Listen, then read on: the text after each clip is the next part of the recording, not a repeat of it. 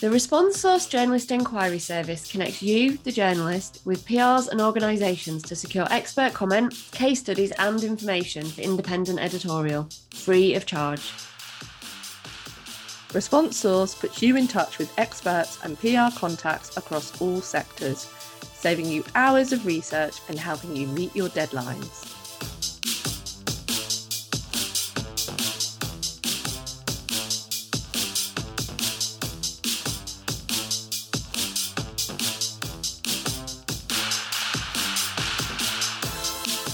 Hello, and welcome to Freelancing for Journalists, the podcast that tells you everything you need to know about working for yourself. I'm Lily Cantor, a freelance money, health and lifestyle journalist. And I'm Emma Wilkinson, a freelance journalist specialising in health and medicine. So we're back and we're on to series 4. Yes, this is very exciting. As you will have already heard, we have a new sponsor and we have some top guests and really good topics lined up for you all. Yeah, and today we're going to be talking about how to find case studies and experts. But before we start, Emma, should we have a little catch up on what we've been up to since series 3? Yes, I mean, this might actually take a little while because we've not been resting on our laurels here. So where should we start? So we have a research assistant. So welcome to the team, Helen. And that's really, really helping to take some pressure off kind of the work that we were doing and bring some like different perspectives and skills to the team. So that's really good. Yeah, that's been really helpful and really helped us kind of get organised as well. And what we've actually done this year is we've planned out a full webinar series for the whole of 2021. So we're doing a series of lunchtime webinars. They're just £10 each and they're running throughout the year. And we're going to be covering lots of different topics like finding work, pitching, podcasting and other things. If you want to know more, head over to Ticket Tailor, search for Freelancing for Journalists and you can grab your place there. Yes, so what else have we've got going on? We've just started the new run of our How to Become a Successful Freelance Journalist 4-week online course. We run this 3 times a year with journalism.co.uk. And this time, to go alongside that, because this is something that came from the demand that we had from people who had attended the course who kind of wanted a bit more kind of long-term follow-up and advice from us, we've set up a premium community to make sure that we can keep giving top tips on their pitches and ideas. Yeah, and another thing that we've done finally is we've got ourselves sorted on Instagram, something we've always wanted to do but never had quite enough pair of hands to do it. So it's really great to see that that's been taking off.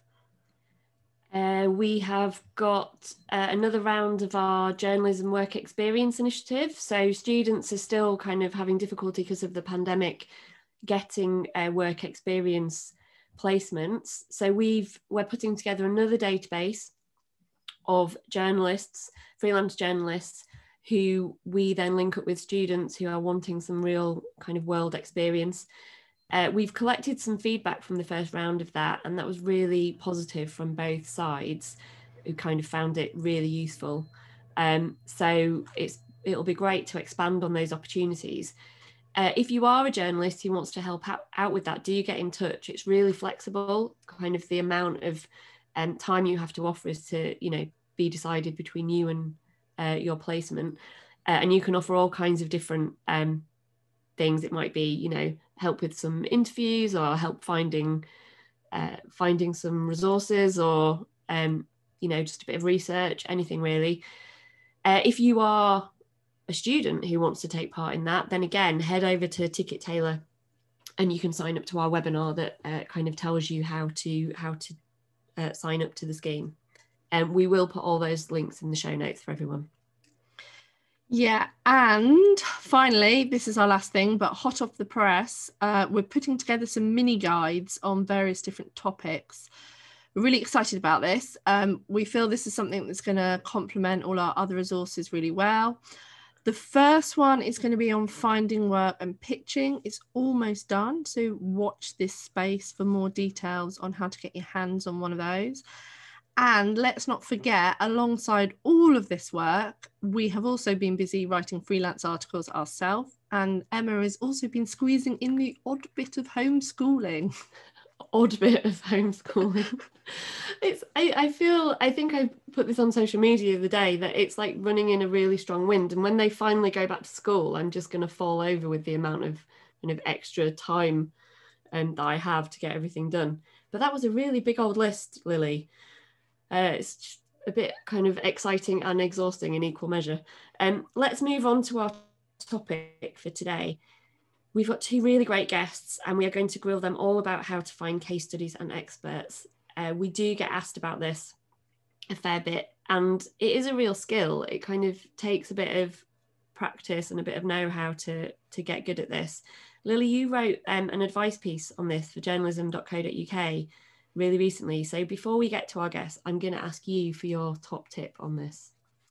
Yeah, so like you say, it's something we get asked about all the time. And I sometimes say that it's more of an art than a science, particularly around case studies, tracking down kind of exactly the person you want. But my top tip really would be to go to where you think those case studies kind of hang out online. So don't kind of assume that everyone's in the same place. So for example, I did a piece where I was trying to speak to tattoo artists who are actually quite elusive. And it was Instagram was where I was able to find people that were willing to speak to me by direct messaging them. I tried every other social media. I tried forums. I wasn't getting anywhere. And it was only when I suddenly thought, oh, hang on, tattoos, that's very visual. Perhaps there'll be an Instagram. That was the best place. But then I've had other articles where Facebook, like a niche community, has been the best place to go to. Or I've been looking for young people and I thought, well, I'm not really on any networks where I'm going to be bumping into teenagers, but I know a lot of parents. So I reached out to parents, say on Facebook, to try and get hold of teenagers. So, you know, again, kind of sometimes think in slightly different directions of how to get hold of people. But the main thing is go to where you think those people will be online, or they will have other connections online. What about you, Emma? Yeah, so mine is sort of along similar lines, really. It sort of fits in that with that really well. And that is to always try and go outside your existing networks. And we talked a little bit about this in our diversity episode in the last series. It's always tempting to kind of use friends or friends of friends, but actually the most interesting case studies can sometimes come from those whose voices are not often heard. So, you know, I would always advise trying to spread your net kind of wide and far, because you're going to end up with more interesting stories that way, and different kind of types of stories to tell. And I would say that goes for experts as well, rather than going to the same people all the time. Kind of as a health journalist, you kind of build up your kind of experts who you always keep going back to, because they get in touch with you and they know you and they'll just respond really quickly. But actually then a lot of your articles can end up with just those same voices over and over again. And sometimes it's just about just trying that little bit harder to find somebody different or somebody doing something different. Yeah, definitely. Again, it's kind of thinking outside the box, to use a kind of cliche, but it's true. Okay, we've rambled on quite enough, I think. So let's bring in our guests. Today we have with us Tom Betterson, who is an account manager for Voolio and Response Source. Hi, Tom. Hi, thanks for having me. So their clients include PR agencies, freelancers, and in-house PR teams who are looking to build brand exposure for themselves by closely working with journalists to get content out across a number of media channels. Tom is the company expert for Response Source Journalist Inquiry Service, which has been running for 22 years, and it allows journalists to send out requests for help when writing articles. And I will actually declare an interest that literally about 5 minutes before we came on air, I put a call out on Response Source. So I'm hoping I get some responses back by the end of the show. No pressure. We also have freelance producer and director Kate Dooley. Welcome to the podcast, Kate. Great to be here. Thank you. So Kate has worked in documentary making for over 15 years. She was nominated for the 2019 Grierson Best Science Doc for BBC One David Attenborough's Climate Change: The Facts.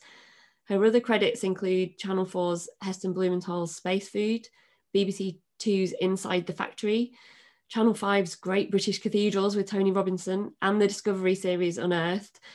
As you can probably imagine from that list of credits, Kate has a knack for finding and keeping hold of the best contributors and interviewees. She's also worked for news crews in the past who need to find people to speak to more quickly. And her latest role has been working with Apple TV. So I'm really interested to hear about all the fascinating kind of case studies and experts that she's found for all those projects. Okay, so we always start with our top tips, and Tom, we're going to come to you first. So what is your number one piece of advice for freelancers wanting to find the right case study or the right expert for a particular story? So I'd say about being specific. Know exactly what you're looking for and put that out to everybody. If you're using something like our journalist inquiry service, or if you're going through social media, don't be afraid to be really specific about what you're looking for. Otherwise, you're probably just going to risk getting lots of irrelevant replies off the back of that. And at the end of the day, you just want to save time. So that's what I would say is my top tip. Yeah, that's a really great bit of advice. Kate, how about you? What would be your top tip for finding the best person to speak to, or maybe convincing someone to share their experience? Because that's the next step in that, isn't it? Absolutely. So I've got an example for both. So for picking the best person, I'd actually say, who's your yardstick for your audience? So the people are actually going to see this person, they want to relate to them, they want to understand them. Will they find them interesting and engaging? So for example, for a BBC One evening show, my mum's a really good yardstick. So if I tell her about the person I'm thinking of interviewing, does she find the story interesting? If she doesn't, then I know I need to start looking in a different direction. For convincing someone to share their experience, be charming and take your time, I would say. People are busy, they're stressed, especially at the moment. So an example here, I was working for the D-Day 75th anniversary on the BBC, and there were a team creating a garden in Normandy to celebrate this event, and they had a statue made of one of the soldiers who landed on the beaches that day 75 years ago, and he'd posed for the statue, but unfortunately had died before the garden had actually been created, but his daughter was heavily involved in the project. So a lot of people had interviewed the gardener who created the garden and the daughter. And I think because we had a bit more time, we spent a lot of time with her, we were chatting with her, we were having a really nice time. And actually we had her stood next to this statue, and he sat down, and it's kind of his old weathered face, and it's a beautiful statue. And she was talking, and she just tapped the statue on the knee. I mean, I can feel it now. She just tapped the statue on it as if he was just sat there. And it was just such a beautiful moment. And because we'd had the time to spend with her, and we had her there with the statue, it just really made that film. Yeah, it's kind of looking for that extra thing that's going to make your story kind of sing. And if you've got the time to spend with people, which I think we do have a lot more in TV than in kind of traditional journalism or media, we have a lot more time to build up those relationships. So that definitely helps. So I think wherever you can, spend the time with people and be charming and be nice. You know, you're nowhere without the people whose stories you're telling. Yeah, that's so true. And you do have to be able to build up people's trust and for them to feel comfortable with you, particularly if it's a emotive or a sensitive story. I wonder, Tom, if we could bring you in here, because I was just wondering if there's a particular case study or expert that you've helped to find that's kind of stuck with you, maybe something unusual or that's been quite difficult. Could you give us an example? Yeah, I mean, we always get really random inquiries come through at times through the journalist inquiry service. Most of it's fairly straightforward, and we've always got people to help out. But I mean, one that I've had recently is I had a technology journalist looking for really short turnaround article on a really specific piece of sort of technology accreditation that they hadn't really sort of had much knowledge about in the past. And luckily, I've got a couple of clients who work in that area, so it was just a quick phone call for me to get in touch and get in touch directly and put those people in touch. They were able to turn that around really, really good. So yeah, there's some really good inquiries that we get through, but there's always the odd one where we always need to use the client list that we've got to hand, and luckily we can put the people in touch as soon as possible. Yeah, I mean, coming back to this issue of trust, because I think we've all kind of, as journalists, been in that situation where someone's got a really good story to tell, but they might be really reluctant, or you think they're on board with it and then they're not. So Kate, you've kind of had so much practice at this. Is there an example that stands out for you, kind of maybe teaching you about how to find those people or how to gain their trust once you have found them? So I deal with kind of two different types of people, I guess. There's experts and then there's just individuals who have their stories. So with experts, it really helps the reputation and reach of the broadcaster or publisher you are working for, really helps. And the name's attached to the project already. So if I'm calling someone and I'm going, hi, my name is Kate, I'm calling from the BBC, I'm working on a project with David Attenborough, that really helps. So whoever you're working for, if the expert might not know so well that the publisher you're working for, just try and give them a few quick facts to help them understand the reach and try and work out how that publication might reach a different audience that they might be interested in. So I think that's one thing. The second thing with experts is know their work as much as you can in the time you have. They really appreciate that you're not cold calling or you're time wasting. Then if you've done a bit of research, it's not embarrassing when you start asking them questions about what they're doing. So that's for experts. For individuals, kind of be interested. It sounds stupid. Be interested in them and find common ground. So a program I worked on called The Heist, which is a brilliant Sky One kind of cops and robbers show. One of my roles was filming with this brilliant forensic expert, and she was kind of involved in Amdram in her spare time. And so we're sat in this white transit van in a car park with all the stuff, like the materials that we'd ordered for her to use as part of this TV show. So we're cataloguing them all and working out what we've got. And we're singing Les Mis at the top of our voices at the same time, just because she loved it and we started talking about it. And that kind of was a really hilarious, good grounding for us. And for the rest of the show we were filming, we just had such a laugh, and that really helped. So as fast as you can, just find some common ground, be interested in them, ask around kind of different things. So again, in TV, we've got time for some of that chit chat, especially when you're filming interviews, because you've got lots of kit to set up. So your cameraman and your sound man are working away hard, kind of setting up the kit, and you as a director are then just talking to someone and kind of getting them to be calm and kind of willing to open up. Make sure they're okay as well. Really look after people. And make sure they see you're looking after them. Get them teas and coffees, get them lunches, make sure they're okay, they're warm enough, whatever it is, People really appreciate that. And I think probably, again, more so in the world we live in at the moment. It's so interesting what you said there about kind of experts and the reputation of the organisation that you're working for. Because, I used to work for the BBC, and when I went there from kind of a specialist title, and all of a sudden kind of doors would just open and everybody, I once had a secretary put me through to the surgeon while he was in the operating theatre. It's like, calm down, it's fine. Like, do your operation first, then call me back. I can be further down that list. That's okay. It's really interesting from a freelancer when you're working for so many different outlets to see the difference in how quickly people get back to you. And it's kind of like, I'm the same person. As a freelancer, sometimes I don't know how to overcome that hurdle of people being more interested in speaking to kind of certain outlets than others, but it's good to see that you've had that experience as well.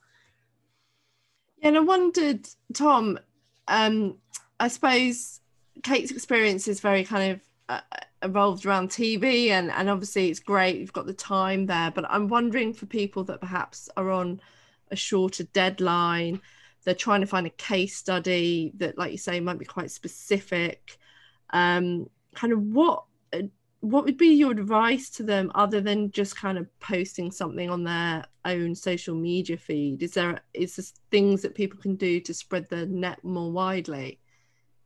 Yeah, so I mean, we've got our journalist inquiry service, which goes through Response Source, and what that does is it will get your inquiry out to all of our subscribers, and I mean, within that, we've got people who subscribe to our service range from sort of the big, well-known companies that everybody would be able to name off the top of their head, but it goes right the way down to really small, like smaller companies, smaller agencies.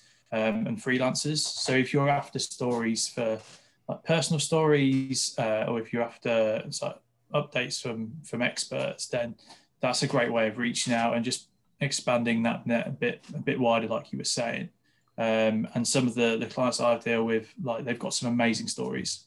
So it's just a case of trying to reach out, either whether you use social media and things like hashtag journal requests, or you use our journalist inquiry service. That could be the big difference between getting a good story and then getting something that's really, really great.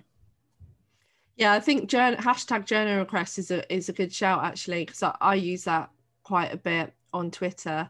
I think you do, like with all these things, you have to think about the timing of it as well, because, you know, the time of day, you know, are people going to be actually on Twitter, or are people going to be at work? I know we're all kind of working from home now, but some people still do have kind of good work-life boundaries, even if we all don't. But yeah, thinking about when am I going to ask for this information? How long of a deadline am I going to put for people to respond as well?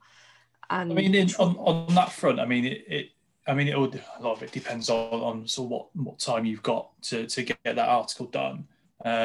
Usually, I mean, the stuff that we see will be anywhere from a few hours, but like if you could give people at least a day, then that would be great. But anything up to sort of 2-3 days is sort of really gives everybody enough time to find who they're looking for.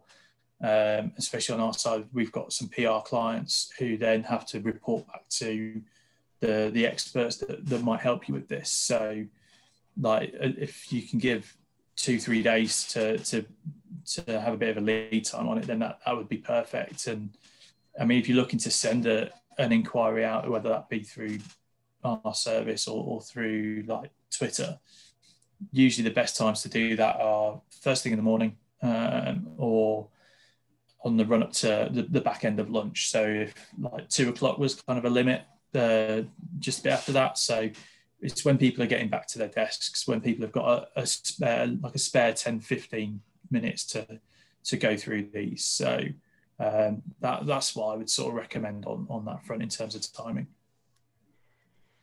And sort of sometimes the case study that you need to find can be very specific or niche. Sometimes the things that editors will ask you for.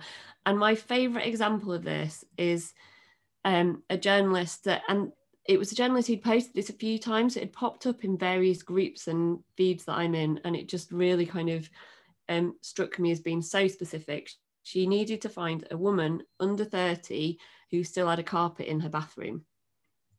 And I've looked out over, you know, many years for this article appearing about women who have carpets in their bathrooms. I've never actually seen, I don't know if they ever found the person. I mean, Kate, you've worked on some really kind of niche topics.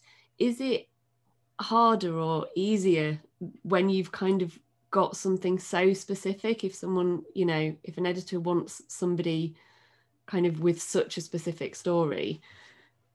I just love that idea of, because I don't think I've ever had a carpet in my bathroom. I just want to know who that was for. Do you know what I mean? Like, what were they expecting to get out of that? Was it like a DIY magazine? It's like how to, I don't know. Anyway, I just love that. Yeah, I've been asked to find some pretty strange things in my time.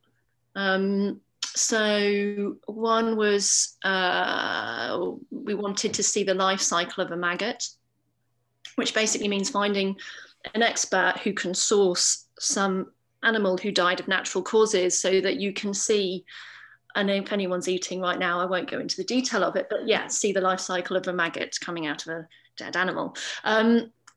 Well, there are maggot experts around, of course, and even at the Natural History Museum, which is where we went.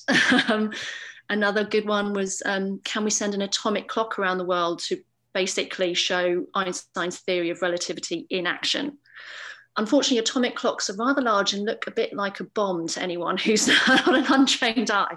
So going through an airport and then putting this on a plane just after 9/11 seemed like a really tricky idea, but actually the National Physics Lab in London was very happy to help, has an expert, has an atomic clock, and we found a carrier who would put it on one of their business class seats next to the presenter, also in a business class seat, to go around the world. So that actually ended up being okay. So with experts, actually, it can be quite easy when you've got a niche topic, because there are experts for everything and they don't really hide themselves away. No, they're like, suddenly is my time to shine. Yeah, exactly. And they're really happy to do something. So another example is when we did Heston Space Food, the number of people who actually make food that is geared up to go into space, because NASA's list of things you need to fulfill for that, rightly so, is very long and very detailed. So there aren't many places to go to that you can make space food.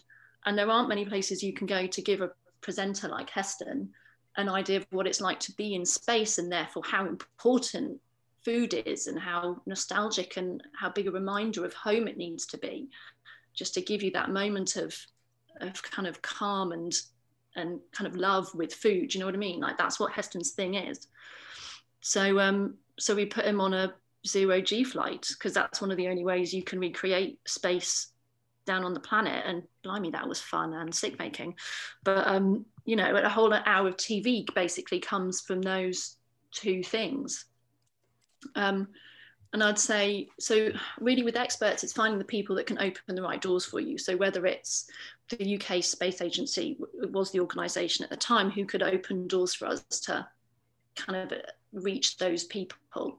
The Natural History Museum, you know, so for experts, it's those big societies you want to go to, those big organisations that they can help you find the right experts. For individuals, it is the best way is social media, basically, as long as they're the kind of people who are on social media. Otherwise, you have to physically go out and meet them, which obviously is a bit more tricky at the time. But it's working out where those people hang out, like you said earlier, and going and seeing them. When you're finding those experts, those organizations all have communications departments and people who deal with this, and so you're kind of, that's quite an easy step into getting into that organization, and then over time, I guess, you can build up relationships with those organizations, societies, charities, whoever it might be, with those PR departments anyway, so they know you and trust you, and the next time you need somebody from their database, then that makes that process a bit easier, maybe. Exactly. I think the thing as well to bear in mind with when you do call outs for experts is having a way of managing the responses. So I've just checked my phone. I put my request out on Response Source 40 minutes ago. I've had 19 responses already. And that's kind of typical, I find, particularly on things to do with personal finance, which I write about a lot. I get a lot of responses. And I think one trick can be to set up a separate email address that is just for dealing with responses to calls out for particular subjects, because otherwise it can get lost within everything else that's coming into your inbox. I know I've done that in the past. And also it does mean that you can kind of, when you're not looking for people, you can kind of ignore that email account. So I've got one I dip into every few months, and there's like hundreds there, and I think, well, I don't need to look at them because they're not relevant to me right now. But it's organizing it, isn't it, as well? Like you say, with experts is a lot easier, I find, than case studies. But like you say, if you get in with those organizations, they can then find case studies for you as well. And that's kind of a tactic that I use with PR agencies, if they come to me with a press release that I'm interested in, I always go back and say, find me a case study and I'm interested. But if you haven't got a case study, I can't run the story. So it's kind of making them do the work as well, rather than you sort of hunting around. So yeah, just some kind of tips there, I suppose, from my own experience. But Tom, I just wondered if there is, if you had any other advice on kind of, if people do put in a request and they are getting overwhelmed with responses. Like, something people ask about is, well, do I have to respond to all of them? I mean, are the people in your database expecting to get a response or not? No, I mean, you'd be there for days with some of them, like you're seeing already. Like, if you've only had 20 replies in 40 minutes, like you'd spend a week just replying to people.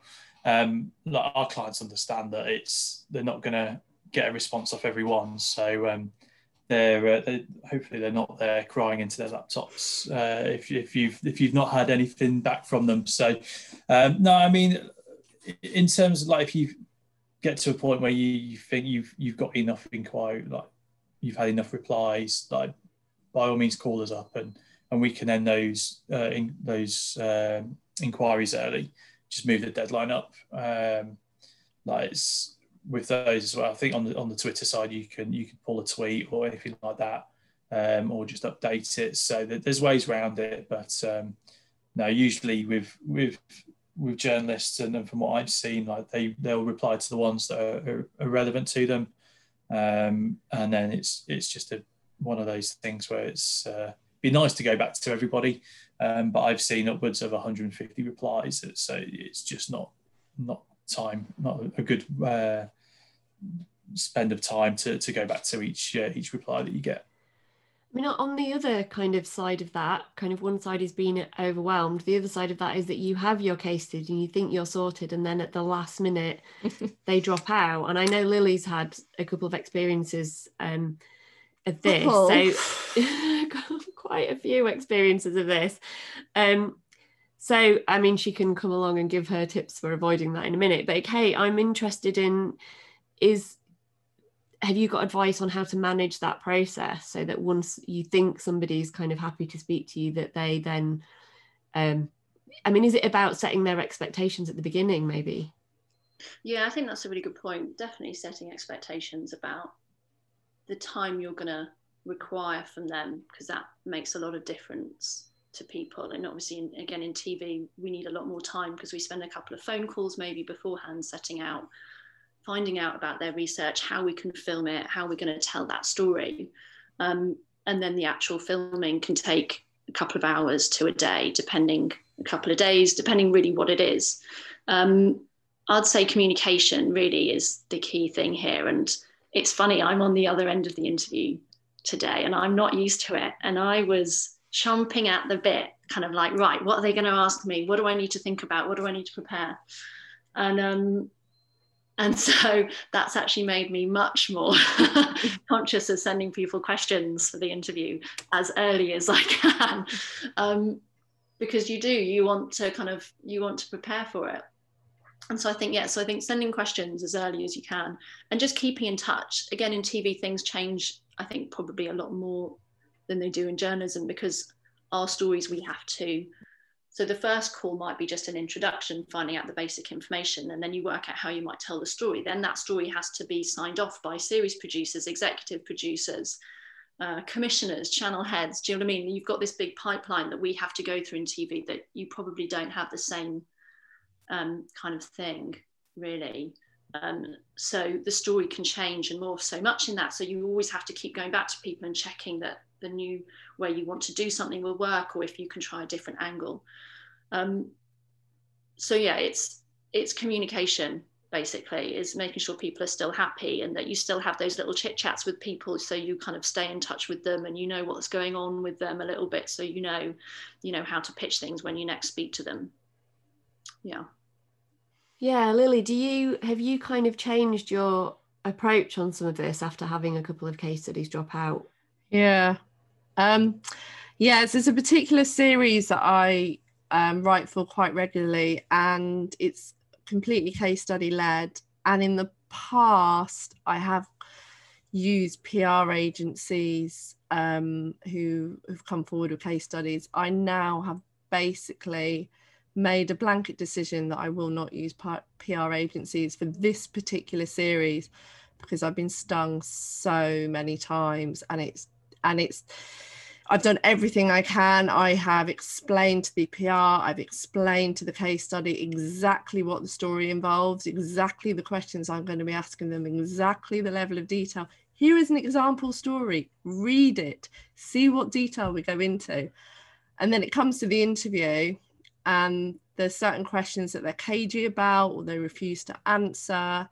I find a way of getting around it, and then literally at the 11th hour they're pulling out and saying they don't want to do it. It wasn't what they signed up for. It's not what they expected.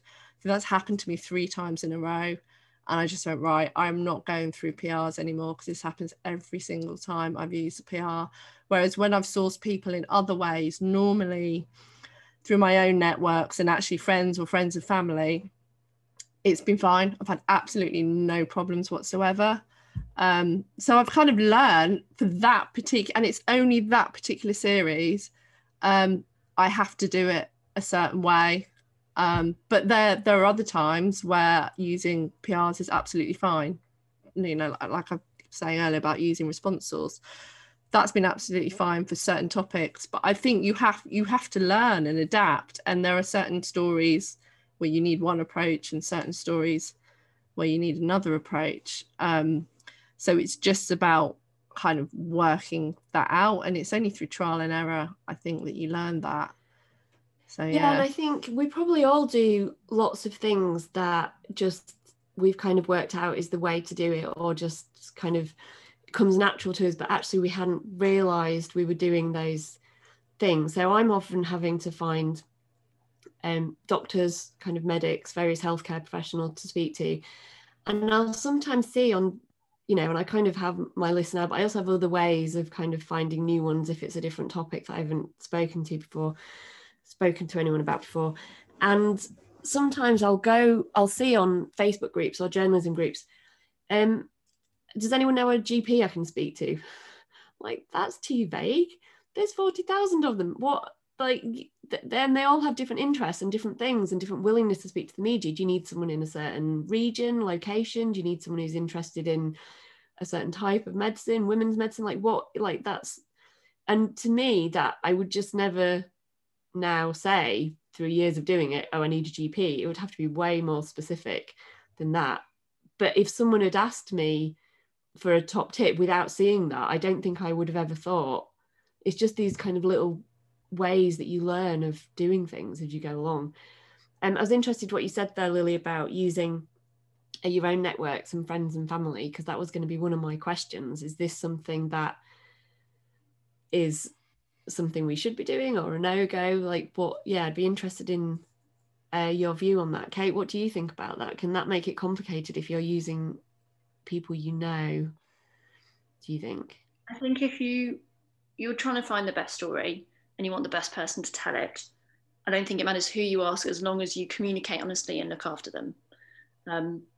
You've always got a duty of care to the people whose story you're telling. So as long as you're being authentic to that, then I don't think there are ever any problems. Things can always go wrong, and you take that risk. I've only been able ever to use my family. I think I've used my dad once in a TV show, which your assistant Helen will know very well, because I did it on the show we worked on together. And he'll never let me live it down, because the script said old man asleep aboard a plane. And it was the perfect casting. But I think actually, to what the point you were speaking about earlier, I think you have, if someone's not giving you what you want, you just have to learn, and it takes time to learn how far you can push people, ultimately, because you have to not be scared to ask the difficult questions. And if you're asking a difficult question, you don't have to ask it in a difficult way, but if someone signed up and you've been very clear about what you want from them and they've said yes, and now they're not willing to say that, you have to kind of try and unpick why and give them some comforting kind of information about this is going to be okay giving this information. Why do you not want to give me this information now? But you also have to work out how far you're willing to push them to try and get what you need to tell the story. And that, I think, just takes time and understanding who you are as a person, how best to get what you need out of other people. Yeah, definitely. It is so frustrating when it happens, but you do learn from it, and you do, like I say, you do change tactic. Tom, I wondered what your thoughts were on kind of using friends and family. Is that a last resort? Depends on the subject, really. I mean, there's always going to be the odd occasion where you've got friends or family and they're like the expert on that field, in which case that's brilliant, and you go for it. I think, like Kate was saying, it all depends on what information you're after and what questions you're going to ask and sort of how deep you're going to go with that. I think it's always it can be anything on that front. So yeah, I mean, they're always there, and if they're the right people to speak to, then perfect. It's a fairly straightforward in for you. But yeah, there's always other options available to you. So yeah, and I guess it's about managing them expectations even more carefully, because you're going to have to see them again. Yeah. And you never quite know how a story is going to unfold and what the reaction is going to be to it. So it's like with any source, it's preparing them for that as well, which can be slightly more delicate with family. Okay, I think that's probably a good place to move on to our listener dilemma of the week. So this is the section of the podcast where we put your questions to our guests and we try to fix a problem you've been having, or just to give our thoughts on something you've been pondering. Yeah, so this week we have one from our Facebook community, which fits in quite nicely, accidentally, this wasn't planned, with what we've been talking about today. Catherine Thompson asks, how do you handle it if you feel their answers, comments aren't strong enough for the piece, or if you think someone isn't going to get back to you, so you try elsewhere and suddenly you have too many contributors? Should you be honest with them or just hope you don't ask? I mean, not on the having too many, this happens to me all the time, because I kind of get all my queries in early, and then, you know, a couple of days later the deadline's looming and you realise no one's got back to you, so then you cast your net a bit wider, and then guaranteed an hour later everybody's got back to you, and you think, I can't get all these quotes in, and they've taken their time when they're really busy to answer you. And I do always kind of struggle with that one sometimes, with knowing just how much to trust that people will get back and how much to kind of just, you know, panic and send out those mass emails to everybody. Yeah, Lily, what do you do with that? Yeah, this happened to me recently, and I think you do just have to be honest to people. I think it's fine to go back to them and just say, I'm really sorry, but this just doesn't work for this particular story. You know, thank you, you've been really helpful, but just this time it's not worked out. And I think people just really appreciate you being honest with them and just getting back to them. You're under no obligation to include them. You know, I was sent some very nice chocolates to include in a story, in a review recently, and actually when it came to writing up, it didn't fit with all the other products that were in the piece, and I felt really bad because I thought she sent me all this chocolate and I've eaten it all, and she was fine, she was absolutely fine about it. So yeah, I think just be honest, and don't worry if it doesn't work for the story. It doesn't work for the story, you know, that's it really. What would you... I mean, and sometimes that's outside your control, isn't it? Because an editor will cut something further down the line that's nothing to do with you, that you had in. I mean, your job as the journalist is to kind of, you know, get the best story. I mean, Kate, have you ever had circumstances where you've spent quite a lot of time with someone, they've given you quite a lot of time, and then it doesn't make the cut? How do you kind of manage that? All the time. It happens all the time. And again, because in TV we have a lot more time, but it's a great big funnel of, you contact so many people initially, fewer you speak to, fewer might kind of go through to being in a script, fewer will get filmed, and fewer, unfortunately, will make it through in the edit. And it is exactly what you said. Be honest, take the time. It doesn't have to be a long email or a long phone call, but just take the time to contact people, and they appreciate that. And it is gutting when you found someone in a story you think is just brilliant and it doesn't make it for whatever reason into the final show, and you just, it's just so annoying. But yeah, you just have to be honest and upfront with people, because you never know when you might need them again. And you might want to kind of go back to them a year later and go, actually, I've got a different thing I'm working on now and you would be great. And so if you've burnt any bridges, then that might sting you later. But yeah, I mean, treat people how you want to be treated, basically. If you've got the time, then email them quickly.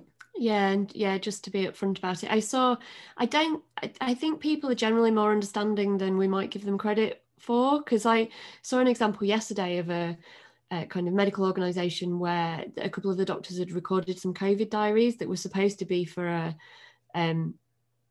TV, I think, but didn't get, for whatever reason, the piece never went out, but they've put them out on their website as audio recordings, and they were very, it didn't make the cut, but we thought it was worth listening to, so here you go. And they put it out on their own social media, and they just kind of, well, it'd be a shame if people didn't hear these, so let's just use them here instead, and it was all fine.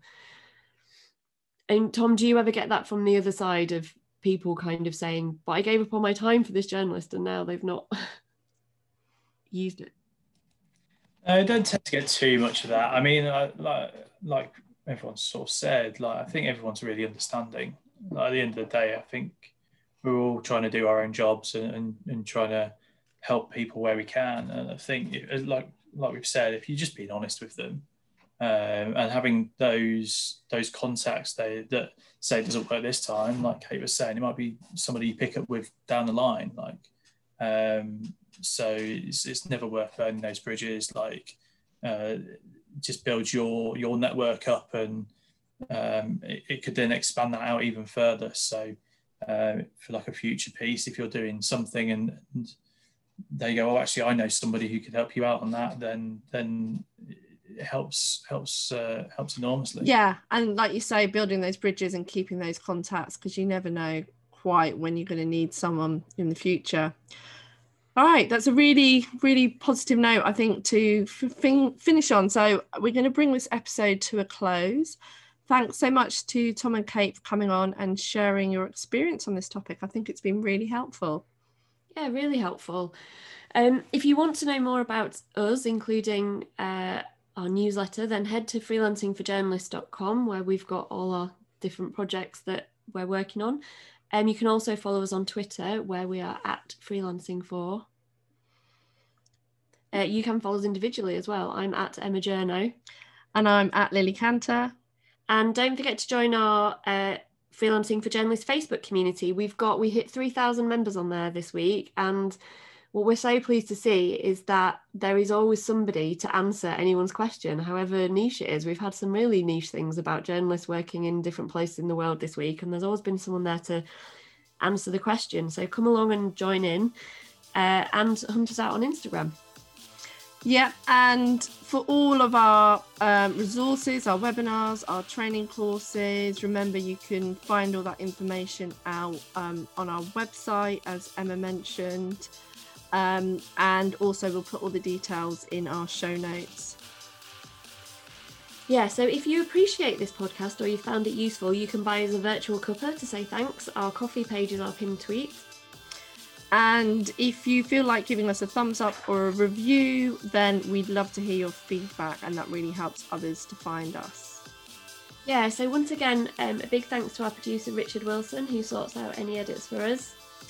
Yeah, so that's it for now. But next week we'll be discussing, should you ever work for free? Oh, it's going to be a hot topic, that one. Okay, bye for now. Bye.